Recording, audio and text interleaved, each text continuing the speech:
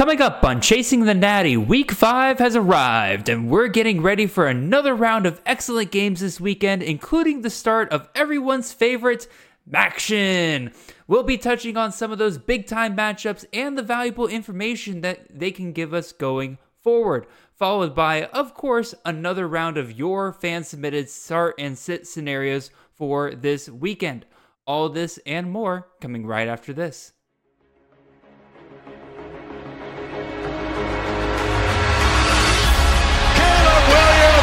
Dancing, cutting, mesmerizing run by the quarterback. Marvin Harrison Jr. touchdown. Marvelous Ball next to the end zone, drop down for Franklin. Oh, majestic touchdown. This is Chasing the Natty, a college fantasy football podcast.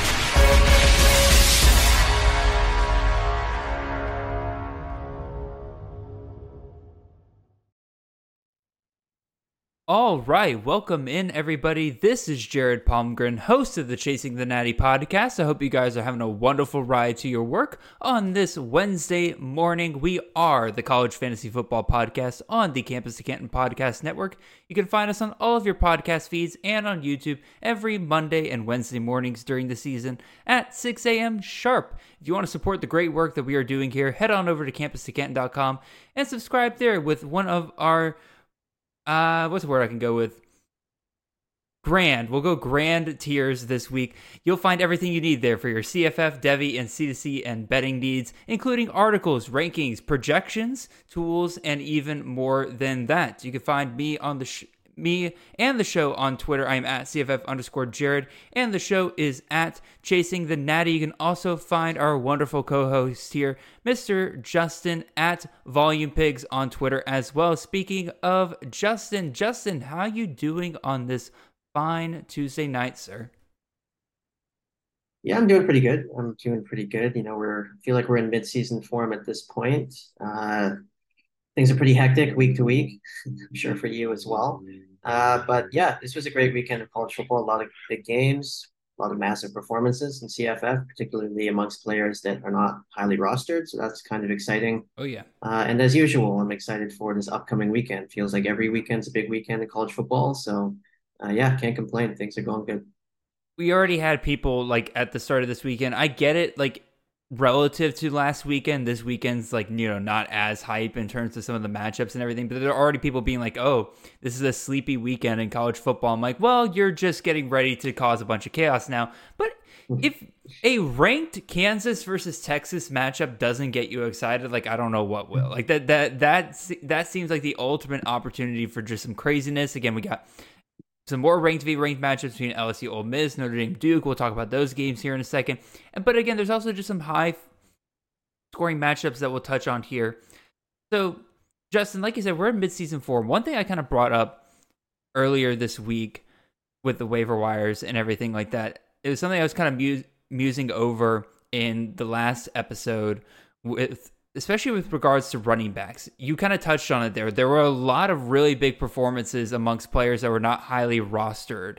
I want to get your opinion because I kind of said my piece, but like, how do you kind of sift through the frauds from the friends when it comes to those guys who have really big performances, like high volume performances, but like, you know, are they a flash in the pan or is it something real for down the line? How do you kind of sift through that?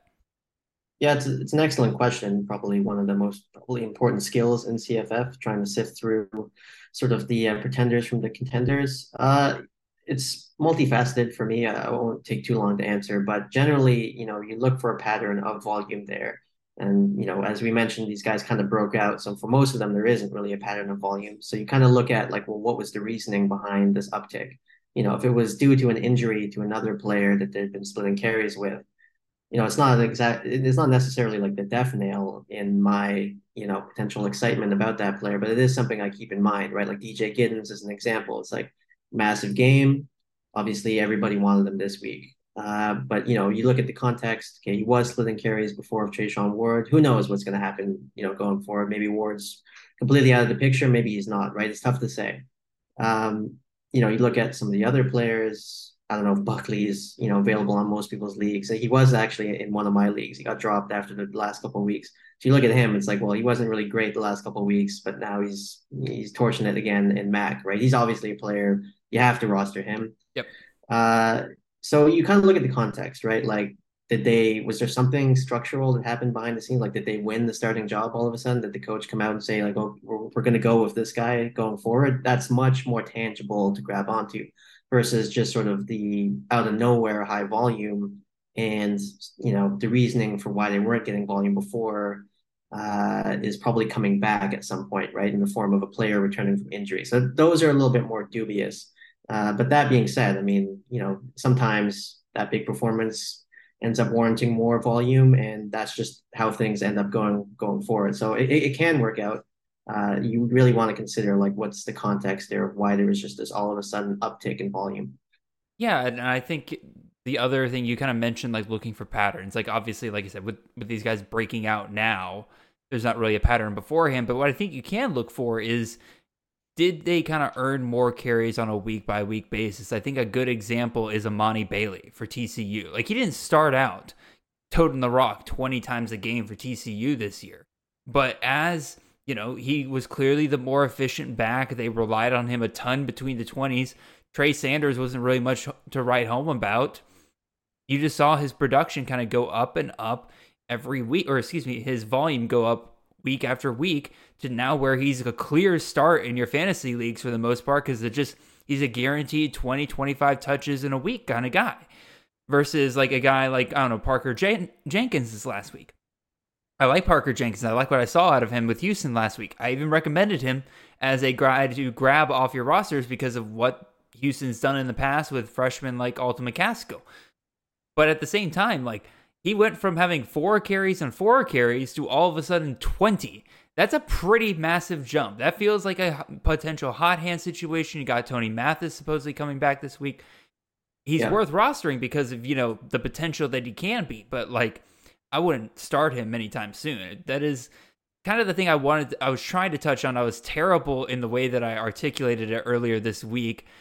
But when you pick up somebody off the waiver wire, I think it's also a skill to know, am I picking this guy up because I can't afford to miss out on him, but I also can't start him? Like, you have to know that kind of difference between the two different players right there.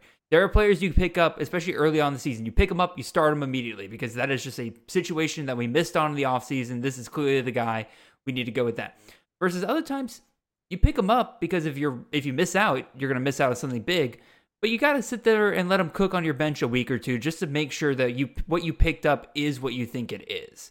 So I'm glad I got a little redemption there to kind of articulate that a little bit better. We got to get through some of these games here, though, Justin. Let's go talk about some of these awesome games we got coming up on this weekend. And the first one here, I don't know what's up with my ticker tape tonight. We're just going to ignore that, everybody. Please ignore that. Anyway, I talked about it earlier. Fun matchup here. Ranked Kansas versus ranked Texas. Both of these teams 4-0. Texas, the 17-point favorite, but the over-under here is 64. So Vegas clearly expecting both of these teams to be able to put up some pointage in this game. Justin, what are you looking for in this game? Are there really any unanswered questions with regards to these two teams, or what are you feeling? No, I don't really have too many unanswered questions. I mean, I'll be excited to watch this game. I think it'll be a good game. Certainly, it's good CFF wise, in particular for Texas's players. I think, they're favored in this game, but it should be close enough to where it's competitive, and so you kind of have a perfect game script for them. And there's a lot of good CFF assets in this game. Definitely on the Texas side, on the Kansas side as well. Look at Devin Neal, Jalen Daniels, I assume, is playing. So, I mean, I think the game will be good, but I don't really have any questions. I mean, I think in terms of Texas, I think one question that there was in the offseason was, is there going to be a bell cow in that backfield? And that's kind of been answered over the past few weeks. I mean, at this point, I think the pattern's pretty clear. He's not Bijan Robinson, but Jonathan Brooks is doing a pretty good job back there, and he sees good volume. So I don't really have that many questions actually about this game. I think I know kind of where these teams stand, who the guys that they like to use are. So I mean, it'll be a good game. I'll tune in, but I don't have too many questions. I am interested to see if conference play Texas looks more like what they have against teams like Wyoming the last couple of weeks, where it's kind of been sluggish. They're kind of sleepwalking their way through it. They can beat teams pretty easily, but there's not really like a high floor for a lot of the teams that they're playing against versus like their games against like Alabama and Baylor. Like much different games there. Your favorite fantasy players are going off. They're kind of rocking and rolling full time on offense there. You're feeling really good about it. And then also again, like I'm excited to see like just how competitive Kansas is. Like again, they're 4-0 for the second time in 2 years. That's a minor miracle when it comes to the Jayhawks the last couple of years. Can Jalen Daniels kind of get back to that incredible fantasy scoring god that he was to start last season? Again, obviously he's coming off of injury, but at the same time, like he's also just kind of been in a string of bad luck in terms of some of these games, and just in terms of not getting touchdowns. Like I think the Nevada game, he didn't score a single touchdown, which is just like unheard of for Jalen Daniels. They scored a ton of points in that game, but it was like all Devin Neal and the rest of the running backs. It was something crazy like that. So I'll definitely have my eye on that one. But like you said, I think for the most part, the answers for both these teams have been pretty answered, but it should be a fun matchup at 3:30 at ABC. Let's go ahead and move on to another matchup here. This one, SEC versus SEC, got number 13 LSU versus number 20 Ole Miss, 6 p.m. on ESPN, LSU a 3-point favorite here, over under of 65.5. So once again, this is a much closer game. Both of these teams, based on that line, should be hitting the 30s in terms of their scoring. So Justin, who's scoring in this game? Yeah, this is another one. I don't really have that many questions. I think, well, maybe on the Ole Miss side, obviously Judkins hasn't quite been himself this season so far, and I think that's due to the fact that he's probably dealing with a lingering injury. I mean, he looked pretty good on a couple of runs early on against Alabama last weekend, but certainly he hasn't quite been himself yet. So that'll be something I'm looking out for. I don't have any shares of his, but I am just sort of intrigued as to what's going on over there. As far as their wide receiver room, I guess just Ole Miss in general is pretty plagued right now with injuries because obviously Trey Harris is kind of dealing with something. I believe Zachary Franklin is also still dealing with something. So, I like their receiver Jordan Watkins. I have him in a league or two. He's been doing pretty good, sort of in the absence of those other two receivers. And if they're not really full speed this weekend, I'd expect Watkins to kind of have another big game. He's kind of a name that's under the radar a little bit. I think in most CFF leagues, he's probably available. So if you need a plug and play guy, he might be somebody you might want to consider this weekend. On the LSU side, I think we kind of know, what their formula is. I mean, Jaden Daniels is slinging it around. They've got two receivers who have been really productive so far. And even the tight end is okay. They've kind of been sort of using a committee approach in the running back room. I don't really think there's a player. I mean, Logan Diggs is kind of the, I guess, RB1A since he's been, since he's been back. But even then, he's not really a guy that I think in like a typical CFF league you have to roster or have to play this week. But in terms of who's scoring, yeah, I'd imagine Malik Neighbors probably gets on the board. I'd imagine Brian Thomas probably gets on the board. Jaden Daniels probably runs in a couple. Jackson Dart probably runs in a couple. We know who's not going to be on the board, Michael Trigg. He's left the team for Ole Miss. So, I'd like to see Prescore on the tight end, who's coming off of injury. He played last week, but his first game after sort of several weeks missed, so I didn't expect much. But I'd like to see if his role sort of increases as we go forward. Tight end really is a dry position, and Ole Miss in the past has, been pretty good to the tight end before. So that's something I'd kind of look out for, is to see is his role sort of increasing over time, because he could be an interesting value. Yeah, for sure. And I pretty much have my eyes on the same place. I was just looking up while you were talking about it there, like what's the latest updates with Zachary Franklin. Zachary Franklin played last week against Alabama, so I fully expect him to play in this game, and that makes me a little queasy about Jordan Watkins moving forward this week, because again, typically if there is kind of I don't want to say a number one wide receiver at Ole Miss, because again, I don't trust Charlie Weiss, number one wide receivers there, but it is going to take some attention off of Watkins. It's going to create those kind of big play opportunities down the sidelines if Zachary Franklin is as good as we think he'll be. in the SEC. Haven't been able to find anything on Trey Harris, but I believe the last I saw, they were kind of expecting him to possibly be back this week as well. That'd be really good to see what this Ole Miss wide receiver room looks like full strength. I agree. That's definitely where I'm interested in. And then you kind of touched on it as well. Judkins plays this week. I'm hoping that he looks a lot better there, but LSU's defensive line has performed very, very well against the rush for the most part this season, outside of a couple of big runs here and there. But we'll definitely see. I think, again, this could be a ton of fun, a game that's a ton of fun down the line. But I could also see LSU just kind of pulling a Mississippi State here, and like we think this is going to be a close game, but then all of a sudden, like LSU just pulls away by 20, and that's all she wrote. Let's go ahead and move on to our third game here, the 7:30 game on ABC. This one is good Lord. This one's Notre Dame at number 17, Duke. Notre Dame, the 5.5 point favorite here, over under of 52. I think most of our questions with Notre Dame have been answered at this point. I think we know that they have enough good receiving options that there's really not one guy that's standing out amongst the bunch. If you have to start somebody, maybe Jaden Thomas, but again, they're kind of spreading around. Obviously, Audric Estime is a beast in his own right. Breaking away from that running back room was great to see, but I'm definitely more interested on the Duke side of things. Again, Duke's kind of been flying under the radar ever since that Clemson matchup and everything. Riley Leonard has had, some good weeks, but he hasn't really been that CFF monster. Do we kind of see a different side of Duke come out once again when they're facing another top 10, top 15 opponent here in Notre Dame, especially this time playing at home? Actually, no, that's incorrect. They played Clemson at home as well. Regardless, do we see a different side of them once again? Does Riley Leonard finally kind of go off and really warrant the top 4 or 5 round selection that he was in many CFF leagues, versus most people, I think, who drafted him that high are probably kind of scratching their heads wondering, when am I going to get the Riley Leonard of old? So I'd be interested to see that this weekend. What about you, Justin? Anything you're kind of looking for in this game?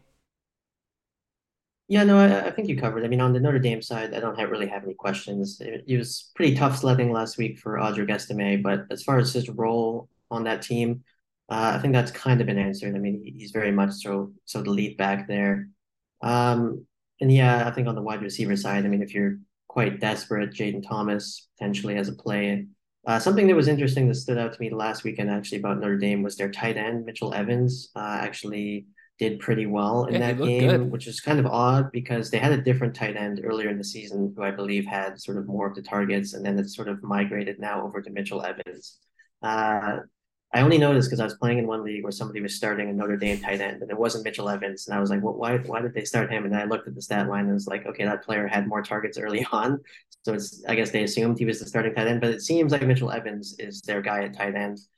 Even though Brian Kelly isn't there anymore, we all know that program has been pretty good at the tight end position historically. So he's another one. I mentioned Prescorn earlier. It's just a position where it's so lacking that anytime there's any sort of spark or any idea where you think there might be some value, you might want to just track that, see if there's a pattern there. On the Duke side, yeah, I mean, Leonard obviously hasn't quite lived up to his billing. He had a good game against Clemson. He scored about 26, 27 points in sort of a regular league setup. I assume he'll probably do something similar this weekend against Notre Dame. I mean, Notre Dame's defense is also pretty good. And then, they have those 2 wide receivers that are pretty good too, Jalen Calhoun and Jordan Moore. Jordan Moore had a really good game, I believe, last weekend. But we kind of knew about these guys already. I don't know if we really learned much different from them, but, I'd sort of be interested in tracking there to see, well, is Jordan Moore sort of ascending? Is there a guy sort of separating? I doubt it. I think it's just a case where, one guy will pop off one week, the other will pop off the next, but you never know. So that'll be something I'll look for. We will definitely see. I'm ready to go ahead and move on to the next game. I'm kind of excited about this one because it is Maction. And of course, I have to pick the Maction matchup that probably features the 2 worst teams out of the MAC right now in Buffalo and Akron. Akron favored by 2.5 points in this game, over under of 55. I think if you're somebody, again, the bye weeks are starting. You're starting to kind of have to dig on the waiver wire, see if you can find some really good matchups. If you're somebody who's, somehow has like 4 or 5 of your starters out on week 5, which was just super unlucky if you do. But like, if say that's the case, this might be a game I think you can go and look for some options here. Specifically, I am going to point out some Akron players here because I did not realize just how bad Buffalo's defense is, but they are 100 plus in both the rush and the passing game. So let's talk about Mr. Josiah Gathings. He's averaging 7.75 targets per game, so that's a pretty decent volume right now. I have not heard anybody talking about this guy. His ADOT is the highest among the top 3 receivers for the Zips. Again, he is the top target on the team by a good 6 targets. He has a little bit of an issue with, dropping the ball and such. So, like, the reception numbers, I think, still favor Daniel George at the moment. But even still, like, Gathing is getting those opportunities. Buffalo's passing defense is horrendous. I think he'll be able to kind of separate himself from those defenders a lot better in this game than he has been over the last couple of games here. That's probably a name that you need to file in the back of your head that if you're really, really struggling at wide receiver, Gathings is probably available everywhere. Like I said, I've not heard anybody mention this guy's name. And then the other name here is Lorenzo Lingard. He's probably a pretty good target here. The volume has not been great for him, I will fully admit. I think he's been averaging less than 10 carries a game here. But Buffalo is one of the worst, like bottom 5 rushing defense in the country. Lingard was a former borderline 5-star recruit. Obviously, he's been on a journey since then, but he still has that explosive ability that can really kind of take over a game. I don't think he really needs more than 10 to 12 carries in this game to be more than an adequate fantasy option this week. This is one of those times where I'm not going solely based on volume. I think Lingard could be an excellent grab at running back off the waiver wire if you really need him to be. That's pretty much kind of my main guys. I might also suggest to target Marlon Johnson, the wide receiver out of Buffalo. He's got 25 targets in 4 games, so a little over 6 targets per game, but he has scored 4 touchdowns so far this year, so clearly he's a guy they look for in the red zone, so if you're looking for some of that touchdown upside, that's nice. And Akron's pretty average to below average against the pass, so he'll probably have a pretty decent day, but otherwise, Justin, is anybody else kind of standing out to you as potential grabs in this game? I know obviously DJ Irons is a guy that a lot of people have roster, but what about Cole Snyder? Is that somebody who might tickle your interest potentially? Yeah. I mean, it depends on how desperate somebody is. I mean, you mentioned DJ Irons, obviously, and I guess he is rostered in quite a few leagues already. I would just say, like, yeah, looking at the pattern, basically, whoever the quarterback is who's playing against Buffalo, he seems like a good idea to start that week. And it's probably likewise true for Akron's defense. I haven't really tracked them as much, but this game just feels like it's going to be sloppy play, lots of broken tackles, and lots of points. So Cole Snyder, like Buffalo just passes the ball so much. It's kind of weird. It sounds weird. I know if you've been around CFF for a few years, it wasn't that long ago that they were known as the run heavy team, but they're complete opposite now. They pass it so much. Jared was sort of rattling off the numbers there. They've got multiple receivers who are actually averaging like pretty good target numbers per game. You have Nick McMillan there as well, who had a good game a couple of weeks ago, but I believe he got injured last weekend, and I don't think he's going to be playing this weekend. You also have Cole Harity, who had some good target volume earlier on. So you got a bunch of receivers there who are seeing lots of targets. So obviously they are passing the ball quite a bit. So if you need a quarterback, this potentially is a sneaky play. Cole Schneider, I mean. On the Akron side, DJ Irons, maybe this is a good game for him. He hasn't been great this year. I see you want to mention something, Jared. Yeah, go ahead. I would say, real quick, I will say DJ Irons going up against that Buffalo defense, he's rostered in 32% of leagues. So he is pretty available in a lot of leagues. Okay, yeah. I think this would be one of the good matchups for him. Yeah, I figured, okay, maybe he was drafted a lot, probably dropped by now because he's been having a terrible start to the season. But, that's another one. That's another system where, like, he's passing it quite a bit and running it. So there's a lot of opportunities for him to score. It's just that they're not really converting anything. Efficiency-wise, they're not great. And then obviously, you mentioned Lingard. He kind of had this breakout game along with a lot of other running backs this past weekend. And I believe he saw an uptick in volume as well from what he was normally getting. And then I guess the name that's probably the most rostered in this game is Alex Adams. I would assume he might be dropped in a few leagues by now, but he's another guy where was very productive last season, and he's been up and down this season. But this would be a game where you feel like he's got every reason to succeed. So if you need a player at wide receiver, he's not a terrible option. He's still rostered in 97% of leagues, so clearly Okay, people who wow. did draft him are still kind of holding on to him, holding out hope Got that it. finally in action he can finally break out. He has seen an uptick in targets every single game. I think he started with 3 week 1, then went to 6, 7, 8 now. So maybe that's a sign of things to come for him. Maybe he'll get back on track here pretty soon. All right, let's go and break down our other game here. Another high-scoring game between two G5 opponents here that I think people can find some value here. Texas State versus Southern Miss. Texas State, the 7-point favorite here, over under of 62. So once again, Vegas is expecting high 20s, low 30s for both of these opponents here. And I think there's some value to be found here. One thing that I don't think people realize is that Texas State so far this year has been atrocious against the pass. They're talking about 118th against the pass in the country among teams. You have Southern Miss, who hasn't been great with their passing game so far, but if you're looking for somebody in a pinch, one name I would kind of file in the back of my head maybe is Jacarius Caston. He's been averaging 19 or almost 19 yards per reception, although he's only had about 5 targets per game. Clearly, when he does get targeted, when he does get those receptions, it goes for usually pretty big numbers there. He is clearly their deep threat option there. When you have a defense that is that poor against the pass, you should see him probably break away one big one during this game. And then on the other side, I mean, obviously Texas State, you like what you see there with TJ Finley. You might get a little squeamish about the fact that Southern Miss is 23rd against the pass. But here's the thing. They're 120th against the rush. So I believe that 23rd against the pass number is fraudulent. I believe that the reason why that they have such good passing numbers is because nobody's throwing on them. Everybody's just running the ball against them. Why throw when you can just run the ball up the gut 100 times? So I bet Texas State will drop that number down for Southern Miss. They should have a pretty fine game there. Problem with Texas State, as we've seen before, is that they do kind of spread the ball around. If I had to pick one guy, it'd probably be Cole Wilson. Again, deepest threat option they have, most explosive receiver they have. I would expect him to be able to probably break a big one at some point during this game.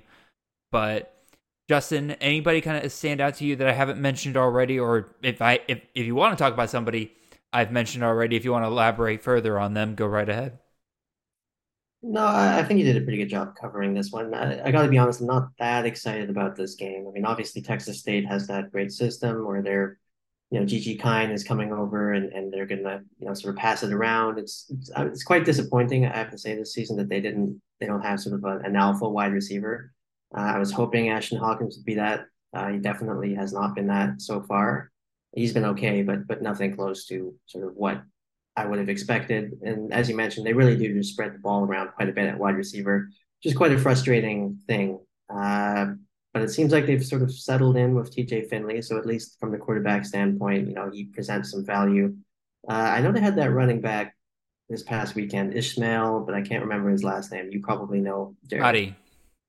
There we go. Yeah, he broke out this past weekend, and you mentioned, Southern Miss better against the pass than the run. I'm not a believer necessarily in terms of Ishmael being a sustainable asset, but if you wanted sort of a dart throw this week, like let's say you were truly desperate at the position and it was quite dry in terms of your options, he might be a guy that like you could throw in there, as a Hail Mary. He had pretty good volume this past weekend. I believe it was over 20 carries. He had a good game. It was just kind of out of nowhere, and information is sparse, so it's kind of difficult to tell like what the reasoning was behind that, right? Like we talked about this at the top of the hour. Like some players, like Rodney Hammond at Pitt, there was language behind why he's getting more volume, and we can kind of follow that. Versus this, it's really hard to tell. Like what was the reasoning? Is it just game script? Is it hot hand? Very hard to tell. But if you're really desperate, maybe that's a play that you look for. We may or may not be discussing him, for those of you listening, in one of our sit and starts later on. So I will definitely have some information to bring up there for, oh my gosh. I believe it's just pronounced Ishmael. Like it's a different way to spell it, like Ishmael. Ishmael Mahdi. Excuse me, Mahdi. Excuse me, I misspelled his name. Oh my gosh, I'm failing epically over here. Sorry.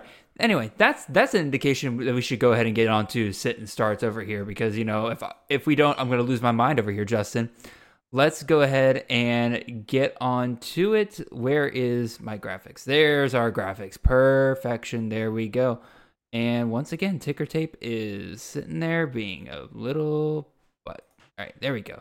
Anyway, let's start with our first one here. This one comes to us from Mr. Joe Arpazzi from the YouTube comment section. This is a 6-point passing touchdown league. He is asking us to choose one between Zion Chris, the quarterback out of Louisiana, going up against Minnesota this week, or we could go with Jacob Zeno, the quarterback out of UAB, going up against Tulane, or we can go with Braden Fowler Nicolosi, the quarterback out of Colorado State, going up against Utah Tech this week. Justin, going to throw it over to you first, man.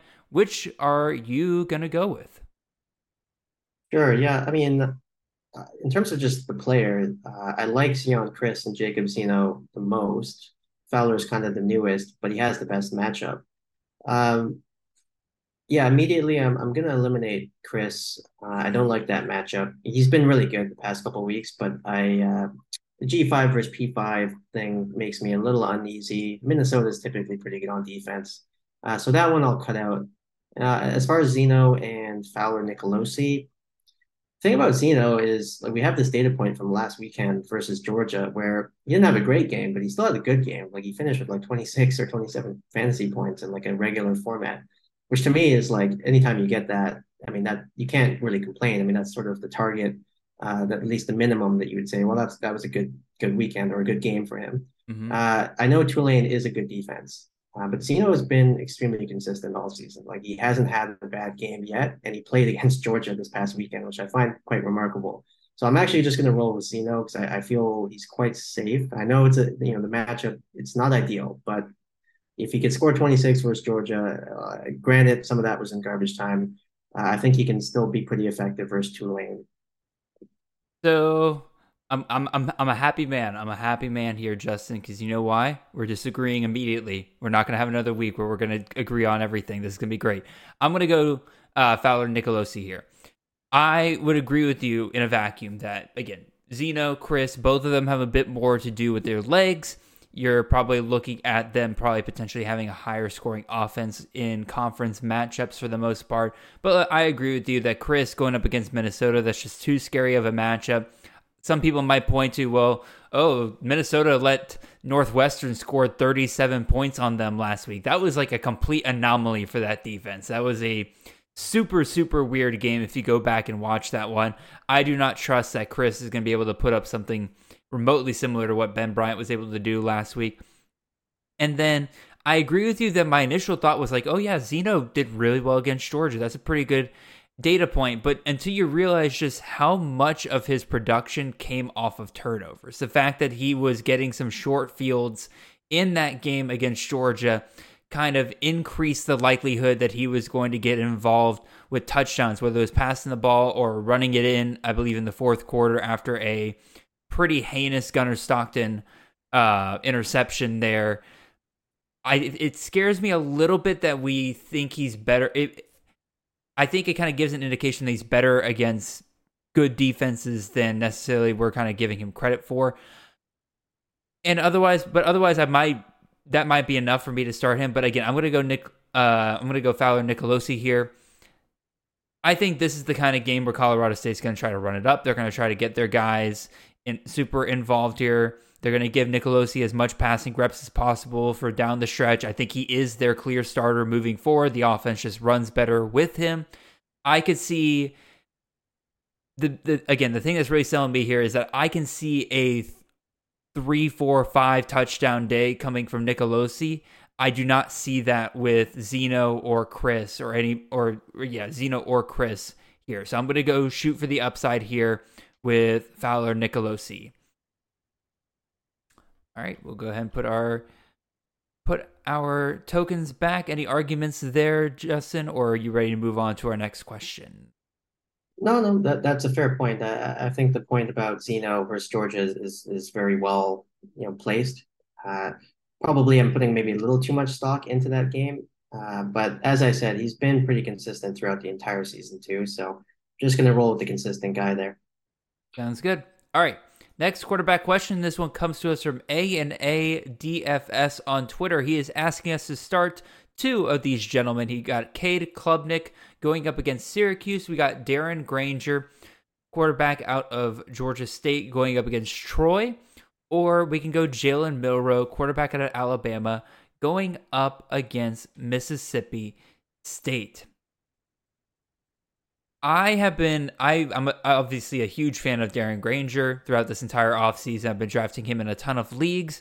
I have him in a ton of my redraft leagues, and I have been going back and forth all week of, do I just trust Granger and his dual threat ability to just kind of find me the points I need, or is that Troy defense scary enough for me to kind of ward myself off? Because again, you saw Austin Reed this past week.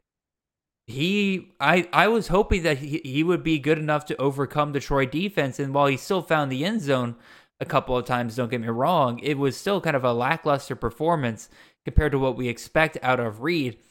I am fully ready to have a pretty lackluster game from Granger against this Troy defense versus Cade Klubnik, Clemson. It's a little bit difficult to tell where they're going to go from here. They're 2-2. Everything that they remotely could have possibly had as a goal for the season's pretty much out the window. Maybe they can still get to 10 wins, just rattle off a bunch of wins here. But the game is close enough. I believe Clemson's favored by about a touchdown. It's not exactly expected to be a shootout or anything like that, but Klubnik can do enough with his legs that he'll probably find the end zone, whether it's through passing or on the ground, probably 2 to 3 times in this game. I think I trust him to score more than Granger, so I'm going to start him. And then Jalen Milroe is the one I'm probably the most comfortable with. I don't know what it is with Mississippi State and Alabama, but like the last couple of years, Mississippi State's just gotten absolutely like dog walked by the Crimson Tide. The Alabama just comes in, does whatever they want to Mississippi State.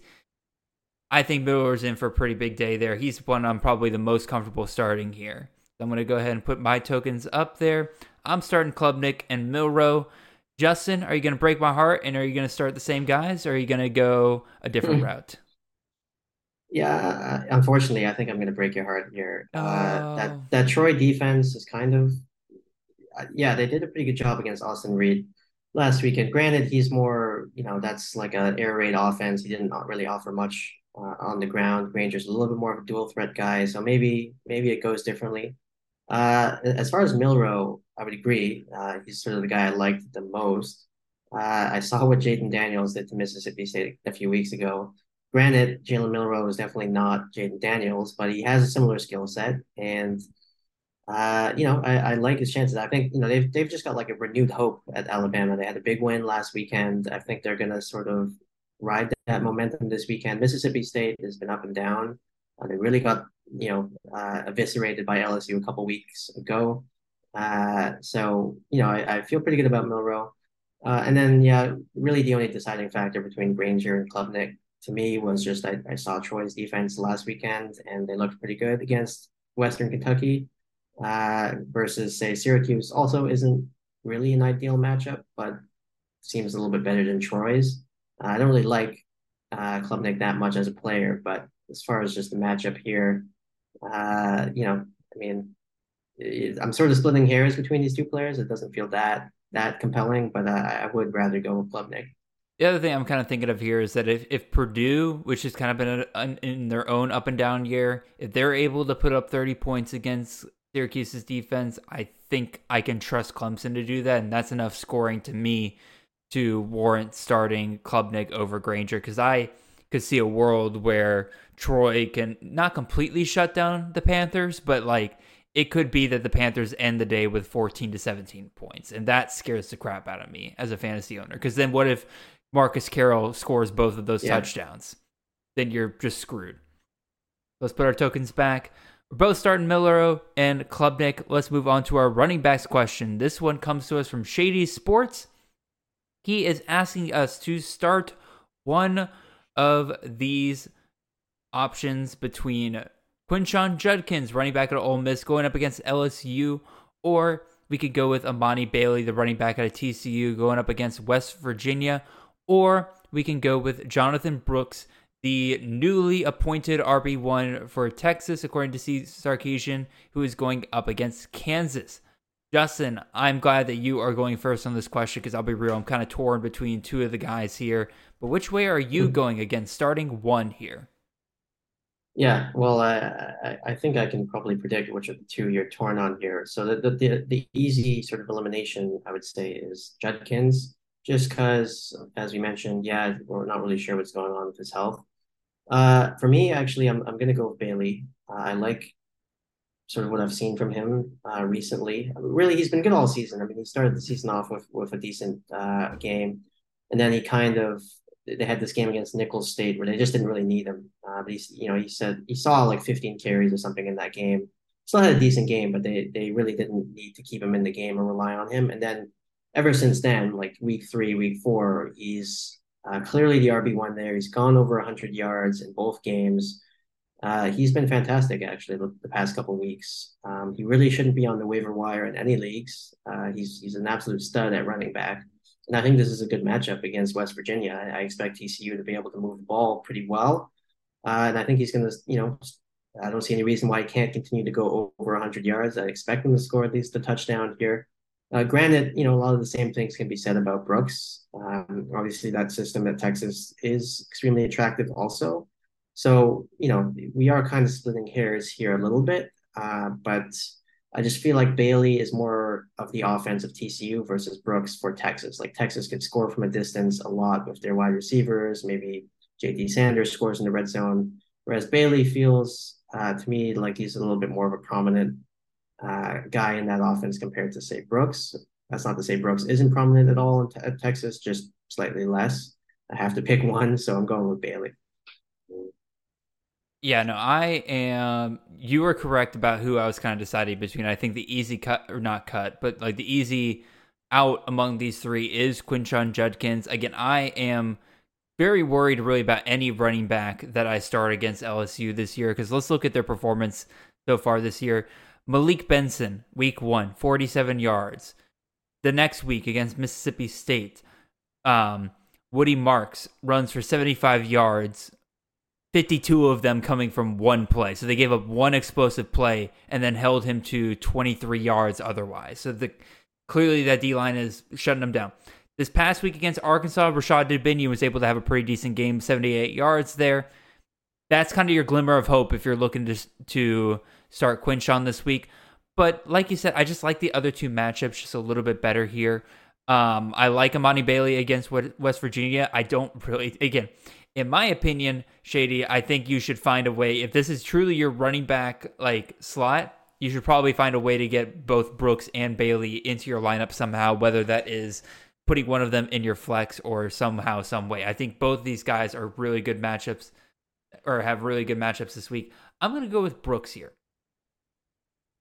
Solely because, one, both West Virginia and Kansas are kind of in a similar situation where they both have high-ranking rushing defenses, but I have a feeling that I'm going to distrust Kansas's high ranking just a little bit more, because I'm looking at what Kansas has done so far this year. Let's run through their schedule real quick. Week 1, Missouri State. Okay, it's an FCS team. They're not going to run on Kansas very much. Week 2, Illinois. That's a pretty good running team, Jared. What are you talking about? Well, their running game got completely game scripted out because Kansas was able to score so quickly that Illinois had to abandon the run and go to the pass. And if they did run, it was long scrambles from Luke Altmaier. Then you got the game against Nevada. This is the only close game where there wasn't really a huge game script disadvantage to their opponent. And that's where you saw the best rushing performance from one of their opponents. It was suddenly once they were not forced to pass, you saw the running game for the opponent do a little bit better. And then this past week, very similar thing. BYU falls behind early to Kansas. They have to abandon the run, have to go to the pass. I think that Kansas so far's rushing defense is benefiting from the fact that their offense is so good at scoring, but they haven't faced an offense like Texas, one that can truly keep up with them for the most part. In fact, if anything, it might flip the script here and force Kansas onto the wrong end of a game script, and Texas might be the one that has to run out the clock here. So I think that benefits Brooks greatly. You're picking between you're struggling to pick here. Between you're splitting hairs here between these two, but I think I'm gonna roll with Brooks there. I've also been forgetting, all of y'all, my apologies, to discuss what the model has to say about these. We're not going to go back and do the quarterbacks. That's my bad. But for this running back question, I'm going to ask you, Justin, what do you think the model has? Yeah, I mean, I have absolutely no clue. I don't know how the model is calibrating its results. Um, I'm gonna guess since Judkins's point output so far has not been quite as good as these other two, that he's probably the lowest. Um, yeah, give me Bailey as the highest scorer. Bailey's actually the lowest. I was kind of surprised by this, Okay. but it's not by much. It's not by much. It's like Bailey is 19.41, Judkins is 19.45. The model likes Judkins for some reason this week. I have to disagree with the model there. I personally don't like the matchup, especially if this gets to be a high-scoring game and everything. If Judkins doesn't have the explosiveness he's had in the past, he's going to quickly be relegated out of the game.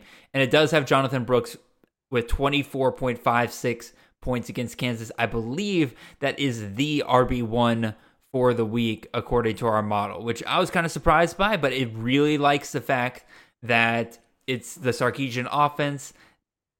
Brooks is starting to break away in terms from the rest of the running back room there. I think it really likes the fact that he could be in for some monster games down the line here. So let's move on to our second question here.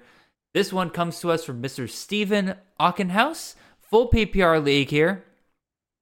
And we have Marcus Cooper versus Western Michigan, or we can go with Ishmael Mahdi, the running back out of Texas State, going up against Southern Miss. We kind of touched on him a little bit earlier. Or we can go with RJ Harvey, running back out of UCF, going up against Baylor. This one was kind of tough for me. All three of these matchups are really, really nice. Western Michigan, 110th in rushing defense. Baylor, 104th in rushing defense. Southern Miss, we touched on that a little bit earlier. They're 120th against the rush. So, clearly, all three of these matchups are really, really good here. RV, I was impressed by. Really, UCF, I was impressed by in general last week with their ability to keep up with Kansas State. I was kind of afraid once they got into Big 12 play that they were kind of going to get game scripted out a little bit. I think for me, I am going to roll with Ishmael Mahdi as my first start out of this bunch. And first, also, I have not put that back the tokens. My bad, y'all. I'm going to start Ishmael Mahdi. I have been, this sounds hypocritical because I said earlier, a lot of these guys probably should keep on your bench another week. I think this is a really nice matchup for Mahdi, just because, again, Southern Miss, not great against the run. We saw last week, this is kind of the thing that kind of sells me a little bit with Mahdi in the right matchup. Against Nevada, Texas State was struggling to pass on Nevada last week, so they had to make a switch at halftime. And part of that switch was getting Mahdi more involved. That's kind of why we saw the first time he really kind of broke out in terms of the number of carries that he was getting. They were like, hey, we've been relying on this dude the last couple of weeks around the goal line because he's been scoring a ton of touchdowns so far this year. They clearly consider him a pretty key part of the offense for the most part, but they're like, hey, if we can run on somebody, we're going to use, Mahdi will be our guy. Well, as far as I'm concerned, Texas State can run on Southern Miss, given the fact they're 120th in the country. I think that he's in for a pretty big matchup here. The other two are much more difficult. And obviously, the entire Ball State offense was probably one of the biggest disappointments in all of fantasy last week. Again, scoring only 3 points against Georgia Southern made no sense whatsoever. I still can't even really figure out what happened in that game. Completely fell apart. I'm expecting a bounce back week. Again, Western Michigan, terrible team overall in terms of its talent. I think I'm still going to roll with Marquez Cooper as a potential bell cow back for the Cardinals versus Harvey. I like Harvey, and in a full PPR league, again, he's got the receiving work that'll probably help him out a bit there, but he hasn't really hit above 15 carries so far this year, versus Cooper has gotten a little bit more volume at times when he is able to. So I'm going to sit Harvey, and I'm going to start Matty and start Cooper. Justin, who are you going to go with here? Yeah, I like this question. And one other thing I'll mention is I think we forgot to update where we're at with our sit-start competition at the top of the hour. We sure did. I'll do that at the end of the show. Yeah, no problem. So yeah, this is a good question. Yeah, Marquez Cooper and what happened last weekend, I don't think anybody sort of has the answer for that. I mean, I knew going in, Sun Belt teams generally are much better than MAC teams, but I really wasn't expecting that level of dominance. It was ugly, but I'm willing to sort of just discard that. I mean, MACtion is sort of a safe haven for MAC players. In Western Michigan, we literally just saw them get shredded by Penny Boone the week before. Marquez Cooper, we know what his role is there. He pretty much is the offense, plus an occasional play action pass to Tanner Koziel. That's basically what they do. So he should be getting a lot of carries against the team where they should be able to run the ball effectively. As far as the other two, yeah, so it sounds like you're starting Cooper.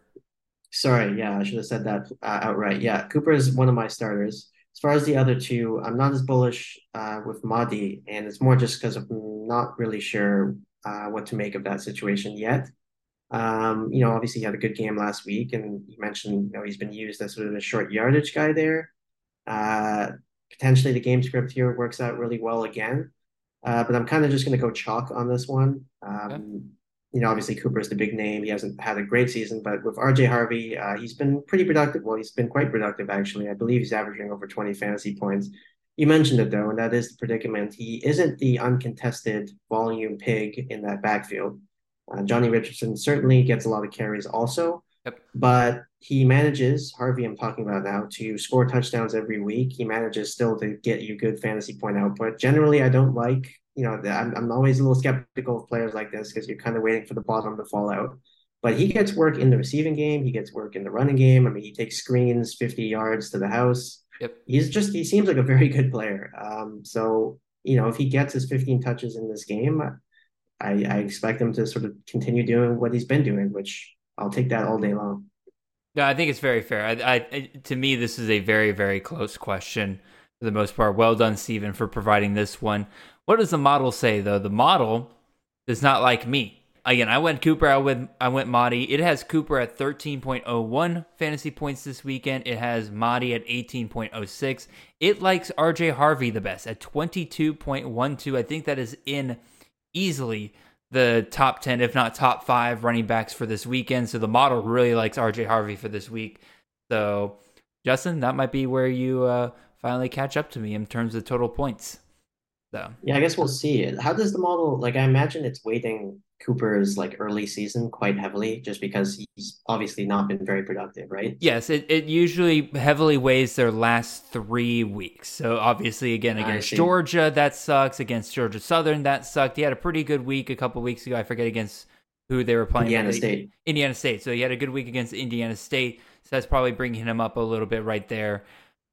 It does heavily weigh that. It does take into account the fact, though, that, again, Western Michigan has a terrible rushing defense. It takes into account the team totals from Vegas and everything like that. So it boosted him up a little bit. I personally think if I had to bet, he's going to finish with over 13 fantasy points this weekend. So Model and I definitely disagree there. So moving our tokens back, let's go and talk about some wide receiver questions. This one comes to us from the YouTube comment sections as well. Mr. Joshua Jeffcoat here. He is asking us to start 2 in this question. We got 2 freshmen in this question, and that's always fun. We got Eric Singleton, the wide receiver out of Georgia Tech, going up against Bowling Green. Or we can go Jeremiah Hunter, the wide receiver out of Cal, going up against Arizona State. Or we can go Kevin Concepcion, the wide receiver out of NC State, going up against Louisville. Another really close one, in my opinion. I think you're very much splitting hairs with all 3 of these guys. But Justin, who you going with, man? Who you going with? Yeah, I agree with you completely. This very much is a splitting hairs kind of conversation. First one for me to start, I'm gonna roll Jeremiah Hunter. I like that he's seen really steady target volume all season. He's seen, I believe, 8 targets every game except one, which is, I believe, 9 targets. He's just very consistent in terms of his target volume. This matchup is fine against Arizona State. No complaints really. There's nothing that really stands out as a problem there. I'm just sort of latching on to a guy that I know what his role is. He's been seeing steady target volume, so I'll lock him in. The other two, it's difficult. I mean, these other two guys are also seeing pretty good volume. Conception obviously broke out last weekend, and it stands to reason that he might start seeing even more targets going forward. That makes a lot of sense also.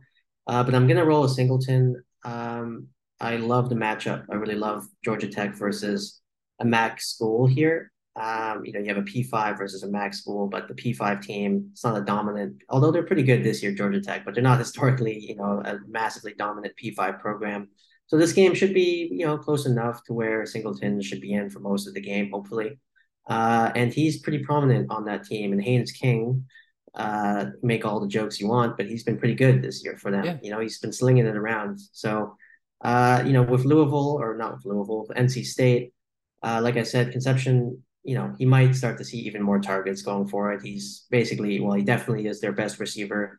And they have been struggling with drops and receivers just not really getting separation. So he's really separated himself, no pun intended there, as a guy that Armstrong can sort of rely on. So I would expect Armstrong sort of, targets him quite a bit in this game.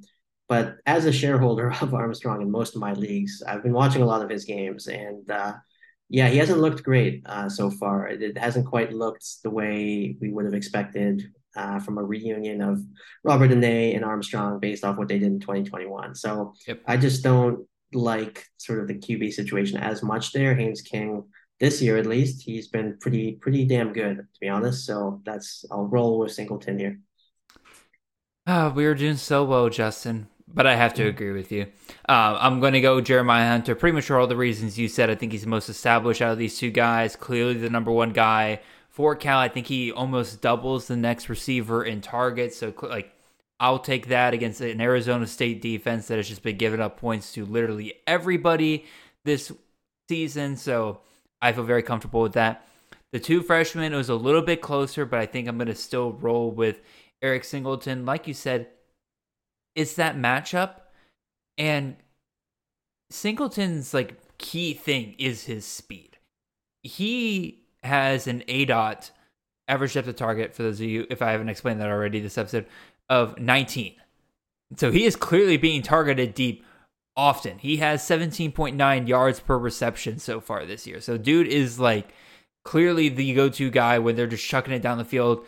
He's the kind of guy that you'll get a notification on your phone and says Eric Singleton 75-yard touchdown. And they're going up against Bowling Green. This should be the kind of game where he just absolutely cooks the defense, if not once, twice. This should be a pretty, for lack of better terms, a very pretty game for Singleton here. And also, again, he's quietly had more targets than Concepcion. A lot of us are really big on Concepcion as a dynasty option moving forward, but Singleton's had 21 targets over the last 2 games versus Concepcion's only got 17. So now, granted, Singleton, because he's getting those deep shots, there's a lot more contested catches. It's deeper shots. He's not coming down with nearly as many as Concepcion, but even still, against Bowling Green for this week, I'm going to roll with Singleton. So let's move our tokens back and move on to our second question. Appreciate that one, Joshua. Let's go to our friend Goose here, who needs us to start one wide receiver out of a trio of SEC wide receivers, including one that Justin was kind of high on earlier.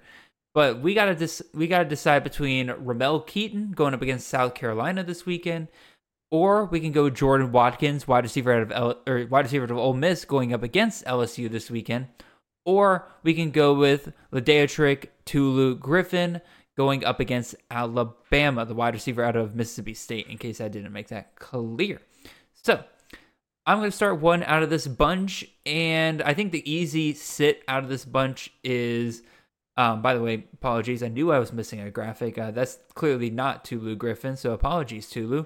Anyway, I'm gonna sit Tulu, though, not only because I messed up his picture, but also, again, it's just the matchup I like the least. Alabama, for all their faults this year, still has a pretty dominant defense. For whatever reason, Mississippi State has struggled to score against Alabama, even in Alabama's down years on defense. I just don't, again, the volume isn't there as much for Griffin as it is with some other players. I think I'm going to probably not worry about that. And among the remaining two, I already talked about it a little bit, but Zachary Franklin's coming back for Ole Miss. There's a potential that Trey Harris might be back this week as well. So the wonderful volume, I believe Watkins had 12 targets last week. That wonderful volume may not be there this week if Franklin and Trey Harris are both up to speed. Now, they're both out again, or Franklin's like severely limited. Like, clearly Watkins could be a really good play against LSU. But I'm going to roll with Ramel Keaton. Again, doesn't have the volume, but he's clearly been Milton's favorite deep threat. Like, he is the guy that, for some reason, Milton feels the most comfortable with throwing down the field to.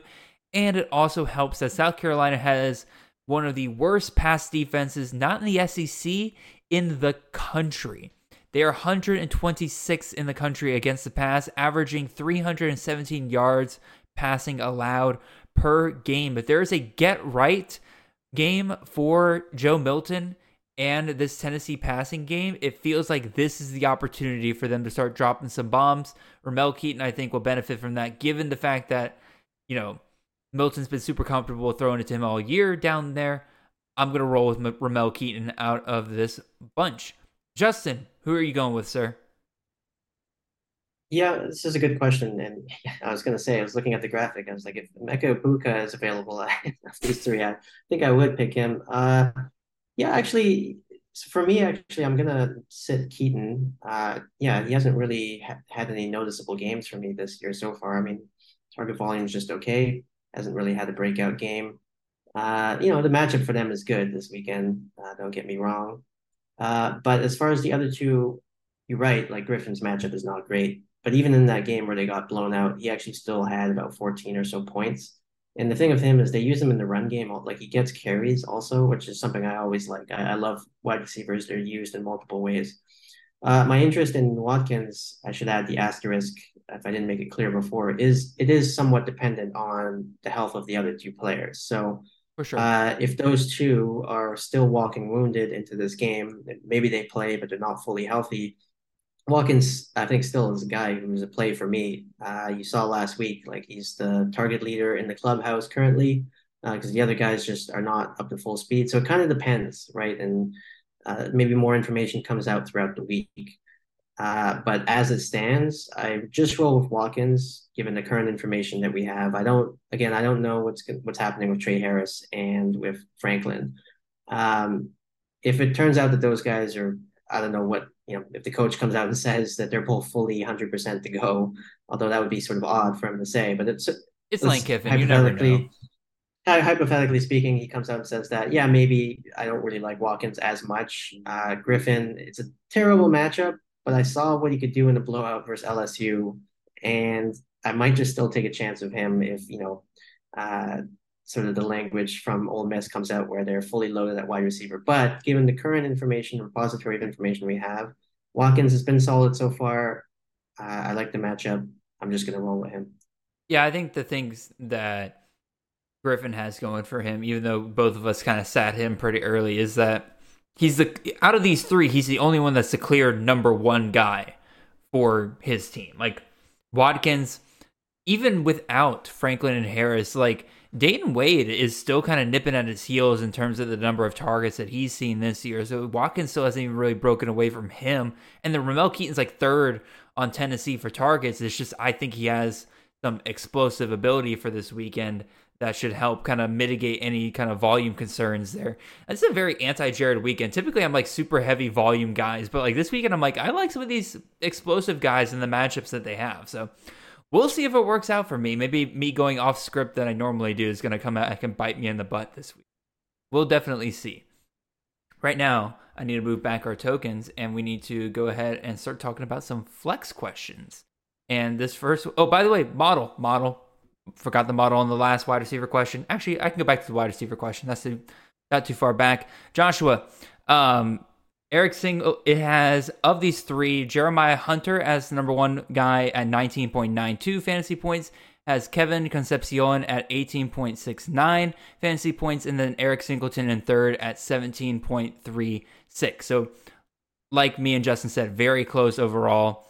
It likes Concepcion a little bit more than Singleton, but I think it's fair to say that. And then for Goose, you're wondering who is the guy that the model likes out of these three. It has Tulu Griffin in a distant third at 16.21 fantasy points. It has Ramel Keaton at 20.5, and then Jordan Watkins at 20.82. So it is a very close matchup, or close decision between Keaton and Watkins. Obviously, Justin favors Watkins. I favor Keaton. You decide who convinced you better. Let's talk about these flex questions now. This one comes to us from Danny Hall in a PPR league. He is asking us to start one out of these three options. He's got, this is from Dean Paul, excuse me. This question comes to us from Dean Paul. Again, I got Danny Hall and Dean Paul. Good Lord, y'all. Anyway, Dean Paul, full PPR league, asking us to start two out of these three. We got Ricky Pearsall, the wide receiver out of Florida, going up against Kentucky this week. We got Corey Kiner, the wide receiver out of BYU, going up against, Corey Kiner, running back out of Cincinnati, going up against BYU. And then we also have Kevin Concepcion, the wide receiver out of NC State, going up against Louisville. Monsieur Justin, which of these two are you going with? I think we're going to be on the same page here, if I'm being real. Well, I mean, that's too bad. I'm going to go with the two wide receivers. I'm skeptical on Kiner because I'm not really sure what his role is there now. He had that big week a couple weeks ago, and I was excited about him. I think a lot of people were. I covered him in my waiver wire article, so I feel a bit bad about that because he sort of fallen off. It looked like early on, or at least after that game a couple weeks ago, that he might have secured that backfield. He had 20 carries and such, maybe over 100 yards. I can't remember exactly, but clearly they've sort of gone back to a split committee. Also, you have Emory Jones there, who runs quite a bit, steals a lot of rushing touchdowns. So I don't really know what his role is there. And honestly, the matchup isn't fantastic either. The other two wide receivers, Pearsall quietly has been quite productive, and he's been making some highlight reel catches too. Like, he's actually a very good player. In Conception, we talked about him earlier. I'm quite high on him. My only concern was just sort of the offense as a whole. But I like him more so than Kiner. I know Conception's sort of the alpha now in that wide receiver room. Their matchup also isn't fantastic, but I mean, to be honest, none of these three matchups are, cakewalks. So if I have to pick two of the three, I'm gonna go Pearsall and Conception. Yeah, no, this is pretty simple for me. I trust the Cincinnati backfield the least out of these options. Like, not that I love the Florida wide receiver room, but I can trust Pearsall. Like you said, he's been very quietly productive. Again, not a ton of touchdowns because Florida's not scoring a ton of touchdowns or anything like that. But even still, in a full PPR league, that may not matter. Pearsall gets enough volume to where that shouldn't be an issue there. So I like him. And then Kevin Concepcion, I actually think that Louisville-NC State could end up being a game where both teams hit into the 30s, if not 40s. So I think there's a lot of scoring opportunities for him there as well. And it just kind of boils back down to like in a PPR or in a flex question where, it's full PPR, I'm probably going to lean towards the wide receivers more than I am the running backs, especially if it's a running back like Corey Kiner, who's not catching a potential 4 or 5 balls out of the backfield per game. So I like the wide receivers here. I figured we were probably going to both go in the same direction there, but appreciate the question regardless. Dean Paul, what does the model say, though? The model agrees with us that Kevin Concepcion is a start here. Again, 18.69 fantasy points there. It actually likes Corey Kiner slightly better than Pearsall. It has Kiner at 15.58 fantasy points and Pearsall at 15.28. So about 0.3 fantasy points difference there. I personally, just given that this is a PPR league, I'd probably still lean towards Pearsall. Let's talk about our other flex question here. Previous one was from Dean Paul. This one comes to us from Dan Hall. Another full PPR league. He is asking us to start one player out of these three. We got Jalen Buckley, running back out of Ball State, or we can go RJ Harvey, the running back out of Baylor, or we can go Jacob Cowing, the wide receiver out of Arizona, going up against Washington this week. So, Justin, no, not you, Justin. I go first this time. Anyway, this is going to go against exactly what I just said a second ago. So y'all are probably going to slap me across the face being like, stop being hypocritical, Jared. I'm going with the running back here. And the crazy thing is, I'm going with the running back that doesn't catch a ton of balls out of the backfield. I'm going with Jalen Buckley here. Yes, this is full PPR, but I'm sorry. It's just hard to beat a guy with 30-plus touch upside, especially when you're going up against a Maction schedule here. I just don't. It's something that I find super hard to sit. Because again, RJ Harvey, his upside's been, 2 receptions per game so far this year? So it's not like, again, he's been like a super. It's not really been like a. It's not enough to really make up for a potential 15-plus touch difference between those two. And then Jacob Cowing's just been so up and down. Now, I think Cowing will be forced to be involved because Arizona's going to be forced to score against Washington because Washington sure as heck ain't going to not score. So, ain't going to not score, Jared. Good job on that one. Go back to English class. Anyway, Washington's going to score, so Arizona has to keep up with them. So I think Cowing's a pretty good start here as well. But again, I just think that Buckley, given what we've seen, when the matchup is right, he goes off. And that's just what I have to trust here, even though, again, PPR tells me probably go with the wide receiver. I'm feeling good with my man Buckley. So, Justin, which way are you going to go, man? Yeah, unfortunately, I'm going to have to agree with you. For me, this one's actually a slam dunk. I don't share the sentiment that you have as far as, the philosophy about flex position and sort of always going wide receiver and PPR. So for me, at least, this isn't quite as hypocritical of a take. I think Buckley has, he just has every reason to smash it this weekend. You consider just these three players independently. I think Buckley, is, as far as his matchup, I expect him to just have the most points. So that's kind of what it boils down to. He's a great matchup. Should see a lot of carries. Should just absolutely smash it. The other two, they're good and they have decent matchups too, but Buckley's is better. So, alrighty. What does the model say, though? Well, we already talked about RJ Harvey earlier, and the model really likes RJ Harvey this week. Again, 22.12 fantasy points, has him as the highest amongst the three here. I have to disagree. I probably trust him the least out of the three here this weekend, because like you said, the touchdown regression is probably coming for him at some point. And then for Jalen Buckley, it has him at 17.21 fantasy points, and it has Jacob Cowing at 17.15 fantasy points. So literally 0.06 difference in terms of their fantasy output for this weekend. Again, my whole philosophy with starting wide receivers over running backs in flex mostly has to do with if it's close. Clearly, again, in this scenario, Buckley is clearly getting more touches, just a clear tier above Cowing just overall as a fantasy player versus I don't know, if this was Buckley versus, I don't know, say Lincoln Victor was healthy this week. Who would I start amongst those two? Would it be Buckley, who has the potential to get 30 carries, or would I go with the Lincoln Victor, who has a safe floor of 9 fantasy points just from receptions alone? I probably would go with Victor, because again, you never know what might happen with Buckley. So that's kind of my thought process there explained out. Let's move our tokens back and touch on our last question for the night. And this one comes to us from Mr. Austin Smith, a tight end question here.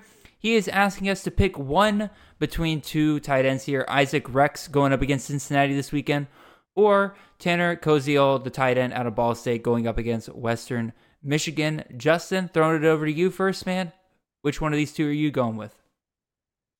Yeah, this one's close. I think I'm going to roll with Isaac Rex.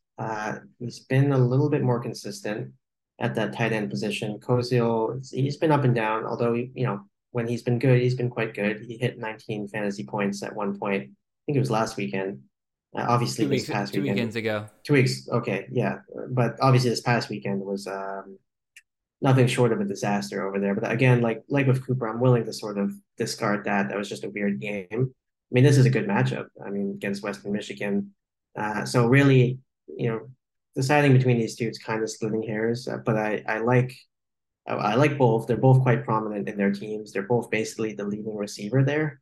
And I actually have, like in two different leagues, a share of each of these players. So I followed both of them quite closely. You could make the argument, Koziel's matchup is definitely better than Cincinnati. But I don't know. Rex has been more consistent. I feel better about their offense. Ball State, I was watching or at least tracking what they were doing last weekend, and I just it was not It's good, scary. not good to see. Yeah, basically, yeah. So with that uncertainty, I think I'll go Rex. There's a little less questions I have with him versus Koziel.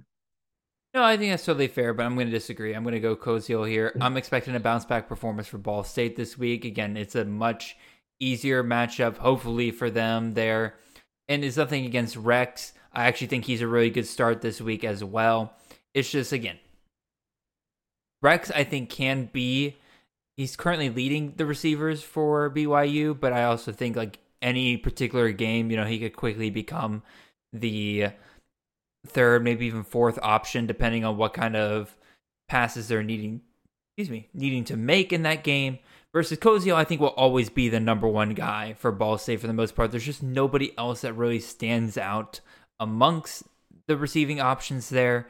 So I think he'll be there week in and week out. Like you said, obviously last weekend was awful, but that was an anomaly. Hopefully, if they completely bottom out again against Western Michigan this week, that's a red flag for the entire rest of the season on that entire Ball State offense. But for now, I'm going to trust in the comeback, and we're going to roll with that. All right. Put the tokens back. Bring us back to our opening page here.